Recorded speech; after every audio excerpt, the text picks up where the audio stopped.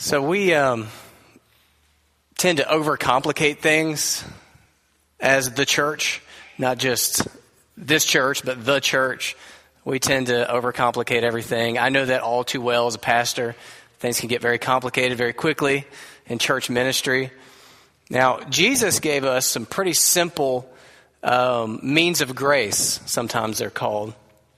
And they're all very simple and very easy to do and maintain. Just the reading of the Word is a means of grace. Prayer is a means of grace. And He gave us 2 church-wide activities as a means of grace. One of them is communion, when we regularly partake of bread and drink, and it represents Jesus' body and blood broken and shed for us. And baptism. And what these things do is they remind us over and over and over again of the gospel. They remind us over and over and over again of what this is all about, because we are very easily distracted from it, and we very easily forget it. So what I'd like to do in the next few moments is, through 2 different passages, actually 3, there's a bonus one in there, just simply lay out for you what baptism is about, what the gospel is again. And my hope is, and what I believe baptism does for the church, in part, this is not all it does, but it strengthens the faith of believers. See, there's really only 3 types of people in here today. There are believers, those who truly believe and trust in Jesus Christ as the Savior and follow Him as the Lord. They aren't perfect, but they know He's perfect and that He's the only hope and that He's worthy of all their affections and their life. And so they, in life, are endeavoring to follow Him. They have an open Bible sort of life, and they are changing over time to look more like Jesus, and they are over time learning more and more how to live in the grace of Jesus Christ and with freedom from sin and slavery to sin and guilt over sin and slavery to moral efforts to overcome sin. So there's that type of person is in here, believers. There's another type in here, and what is known as nominal believers. Nominal means by name only. Many people are Christians by name only. They like to be associated with the idea of Christianity, but have no real relationship with Jesus Christ. If they're honest with themselves, they do not live an open Bibled life. They are comfortable going through their days without input from the Father.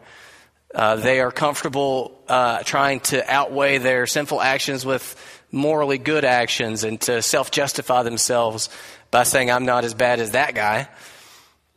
They're comfortable with ongoing sin in their life. They don't have the Holy Spirit convicting them of sin. So they're able to come to church on Sunday and sing the songs and smile the smiles and shake the hands and then go home and live a life of whatever they would like to without any input from Jesus. Although they say He's the Lord, they do not submit to Him. Okay, so those are 2 of the types of people who are in here and in every church this morning. Believers, nominal believers. And then there's a third type, which I'll call non-believers, which are just people who they don't really believe it, or they're not sure they believe it. They maybe are intrigued by it. Maybe they're seeking out answers for it, but they would not consider themselves believers at this point. They might have respect for the church and the people of the church, but they themselves are not fully convinced. They themselves have not given their lives over to Jesus. Now, I think baptism speaks to all 3 of us in the church this morning. I think for those who are believers, baptism is very strengthening to our faith. Okay, it's very strengthening to see how the Lord brought Luna from atheism to Christianity and how He worked through the church, and it's very encouraging. I believe baptism can be very helpful for nominal believers because what it can do for them is confront them. Baptism can confront we who are nominal believers with our own hypocrisy. It can confront the fact that we say we're one thing and we in our hearts are another thing.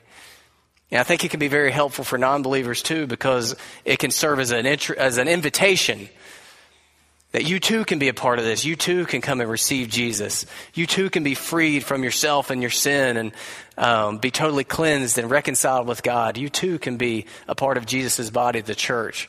You too can have the good shepherd as your Lord. You don't have to shepherd yourself and figure everything out on your own. So I'm hoping that as we look at first Colossians chapter 1, the Lord will do these three things for us.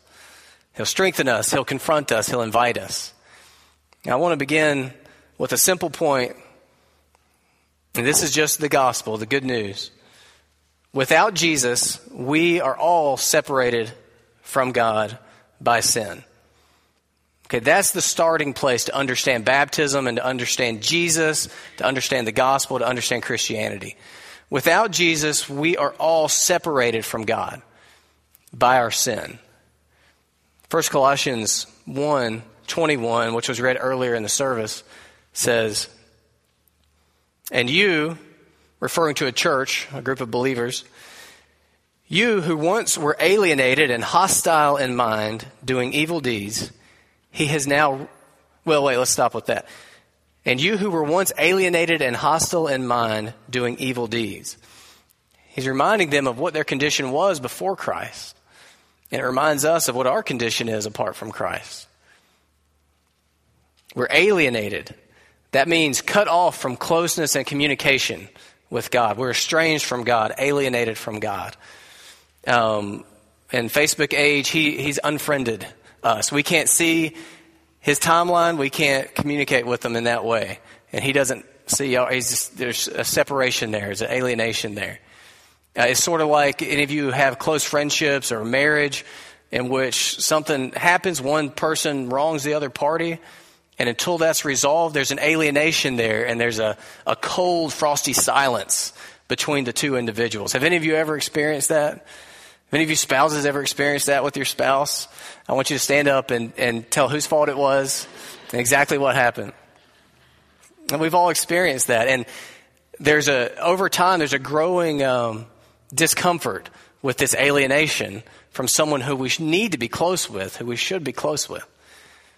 See, humanity, that's sort of the human condition. We're all born into an alienated relationship with God himself, who is the most important being to be close with. And apart from Christ, we're alienated from him. We're cut off from him. We're unfriended. We're in relational coldness. It also says we're hostile in mind. That means that our thinking is more like an enemy than a citizen of God's kingdom. We're more like an enemy, a rebel from God's kingdom. It also says evil in deeds. That just means we do bad stuff and we don't do good stuff. Now, I know it's easy to compare ourselves to the person down the pew or down the street or in the next cubicle over and say, well, I'm not perfect, but at least I'm not as bad as that girl or that guy. It's hard for us to understand just how evil our deeds are because we're always comparing them to each other who are equally evil.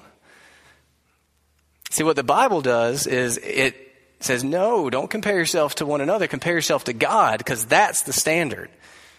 God's holiness is the standard.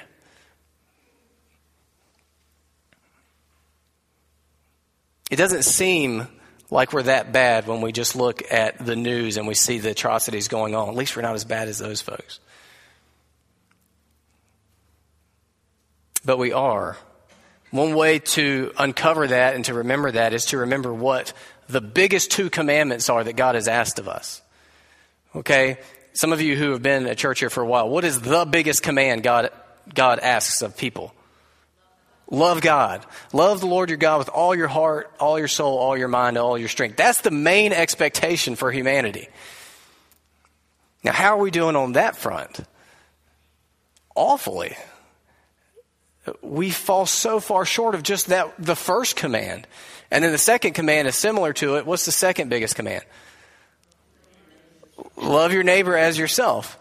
Okay, so if we want to be good people, Jesus really simplifies it and he gives us, well, okay, this is all really you have to do, just these two things. Love the Lord your God with all your heart, all your soul, all your mind, all your strength. Be completely devoted to God. Don't worship anything above him.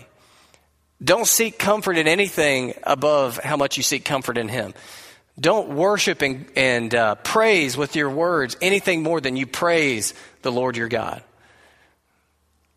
Okay, so once you've nailed that, then the second one's similar. Love your neighbor with perfect selflessness. Always be putting your neighbor's needs above your own. And neighbor, by the way, it doesn't just mean your physical neighbor on your street. It basically means all other people. In fact, Jesus especially highlights enemies, those who mistreat you. Everybody's your neighbor, but in some teaching, it almost seems like especially your enemies. So love them above yourself.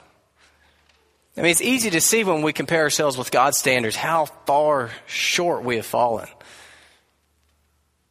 That's because apart from Jesus Christ, we are separated from God. We're alienated from him, we're hostile in mind, and we're just in a cycle of evil deeds. It's a big mess. Now, the good news is, and this is my second point, Jesus reconciles those who believe in him. This is essentially the gospel, the good news. Christianity, remember, isn't good advice on how to get better. It's good news that Jesus has done it for you. Colossians 1, we'll read, what's up there? Yeah, we'll read 21 through 23. And you, who were once alienated and hostile in mind, doing evil deeds, he has now reconciled in his body of flesh by his death, in order to present you holy and blameless and above reproach before him. Apart from Christ, we are all separated from God. Jesus reconciles those who believe in him. He reconciles them with God, brings them back together. Now, I used to be in sales and marketing, and that was sort of my background before becoming a pastor. And some of the lingo that you hear as you go about those businesses, those trades, are value propositions. What's the value of this? What's the benefit? Why would someone give money for this mattress? I sold mattresses. There's the dark truth of my background. And so in the mattress world, you think of all the features and all the benefits, and they had this trick. I'll teach you a little salesy trick so you'll know what's happening to you next time you try to go buy a mattress. They called it VPV, value, price, value. You never just tell someone how much it costs. That sounds bad. You sandwich it with value. So you'd say, well, this, I can't even remember now. I can't remember any, but this, mattress with this high spring count costs $2,000. And with it, you'll also receive this warranty for a year. See how I sandwiched it in value? Now you want to buy a mattress, don't you? Well, what is the value proposition of Christianity? I mean, if you have a loved one in your family or at work that you really want to see become a Christian, what's the selling point? What's in it for them to become a Christian? So I think often we get confused and we think that the value proposition of Christianity is its superior moral code. Jesus says, don't do that, do this. You should become a Christian. Stop doing that, start doing this. But it's not the moral code. It's the reconciliation with God. That's the value proposition. Sometimes we get confused and we think the value proposition is that you'll get forgiveness of your sins. Now that's really close to it, and that is important. But what good is forgiveness of your sins? It's not only good because you don't feel so guilty or ashamed or defiled. It's good for those things, but even more importantly, it's good because in cleaning out that sin, it reconnects you with God, and that's what you were designed for. There's a gaping hole in our souls until we get reconnected with God. So it's the reconciliation that we're after. Jesus on the cross, he resolves the conflict. He restores the relationship. Through Jesus, you're refriended. Through Jesus, the silent cold is gone and warm embrace is there. Fully accepted by God, fully embraced by God. With all your flaws and failures, seen as righteous in Jesus Christ and fully embraced by God. Now you can pray. Now you can read his word. Now you can spend time with him in the word. Now you can fellowship as brothers and sisters in the church in open communion with him. Now you can live every day of your life, as Luna said, not alone, shepherded by the good shepherd, fathered by the Father. That's what's so amazing about the gospel. 2 Corinthians 5:17-21 says it like this. Therefore, if anyone is in Christ, he is a new creation. The old has passed away. Behold, the new has come. All this is from God, who through Christ reconciled us to himself and gave us the ministry of reconciliation. That is, in Christ, God was reconciling the world to himself, not counting their trespasses against them, and entrusting to us the message of reconciliation. See, as all these Christians that the Lord brought around Luna, and it was just like a constellation of Christians that the Lord brought into her life from every angle, colleagues and neighbors and friends. As they were loving her, they were going about the ministry of reconciliation. They weren't just trying to win a convert and have a notch on a belt. They were wanting Luna to be reconciled with God. And praise God, that's what happened. And that's what all of our ministry is about. It's the ministry of reconciliation. Not wagging our fingers at sinful people, but doing whatever we can and praying for and doing whatever we can do to reconcile people to God. Where did I leave off? Entrusting to us the message of reconciliation. Therefore, we are ambassadors for Christ, God making his appeal through us. We implore you on behalf of Christ, be reconciled to God. For our sake, he made him to be sin who knew no sin, so that in him we might become the righteousness of God.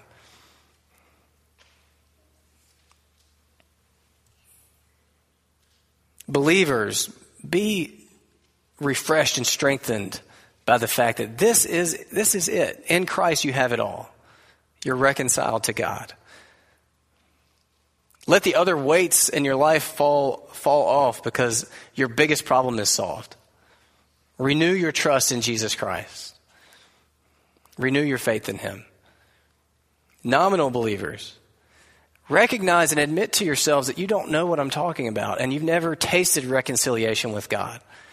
What you know is a hollow religious routine and the shallow, warm niceties of church stuff. But what you don't know is the height and depth of God himself. You don't know what worship feels like. You don't know what it's like to have communion with God in prayer and through the word, to hear him speaking to you, to see his molding effect on your heart and your life over time. And those who do not believe, I just want to be clear, this is what I'm inviting you to. Reconciliation with God through Jesus Christ. Not a list of religious do's and don'ts and requirements and hoops to jump through. Ultimately, the invitation that we receive when we witness baptism and when we hear the gospel is to believe. I can't remember how I have it on there. Believe in him. Believe in Jesus. That's what Colossians 1:23 says.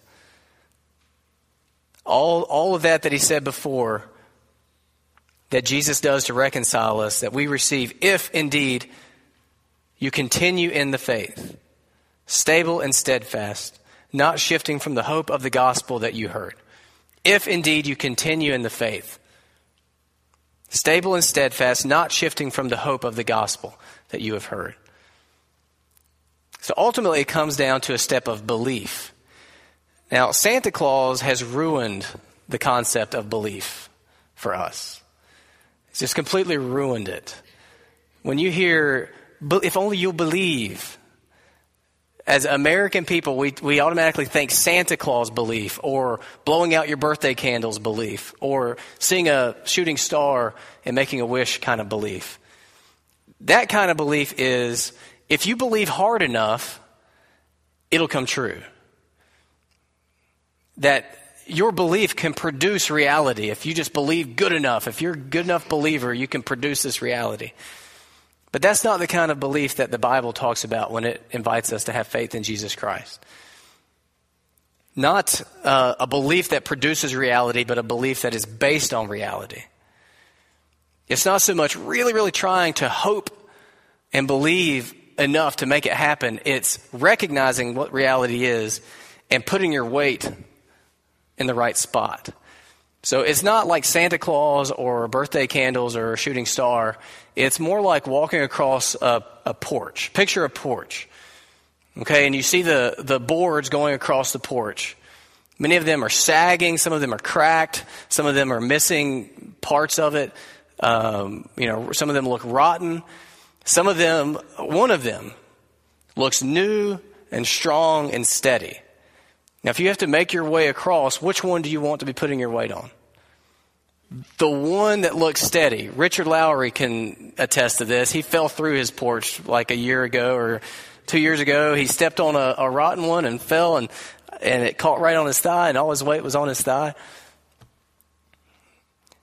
Christian belief is putting your weight on the right plank. Is seeing Jesus and his claims that he is the one way, truth, the life, the one way to the Father. And then looking at the other things that your weight is on, your attempts at self-righteousness or moral endeavors to be better, and you feel how flimsy that is, how even though you try so hard, you fail, or other religions, you put your weight on there and you feel how it gives, or just distractions of entertainment and work, and you feel how hollow that one is. When you hear the gospel, it's people standing on that solid plank saying, hey, come over here before that one gives way and you're Richard Lowry. Now, if somebody just pulls that one quote, it's going to sound really bad against Richard Lowry. The first steps for the new believer are repentance and baptism. That's what Dawn read in Acts chapter 2. Peter had just preached the gospel to a bunch of people. Some of them, it says, were cut to the heart. Now, again, there's many different people in here, and some of you may be just thinking lunch, what's for lunch? But others may be cut to the heart and realize that they're not standing on Christ. And they may look at their feet and realize what they are standing on is flimsy and it's giving way. Believers, some of you may be straddling Christ and something else. And today is an invitation to get back to Jesus. Come back to Jesus. Rest fully in him.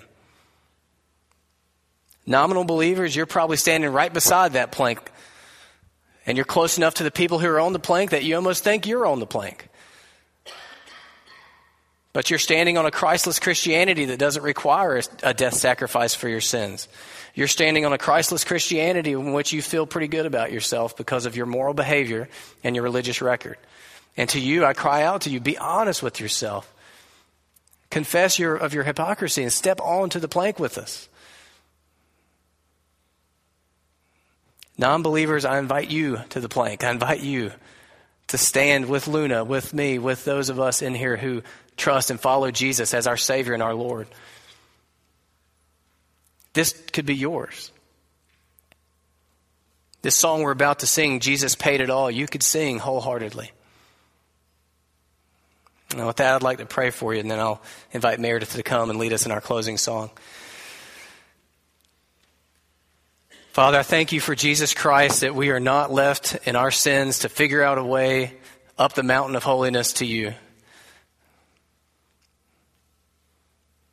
Lord, I confess that apart from Jesus Christ, I know that I would be separate from you. My sin is too great. Your holiness is too holy.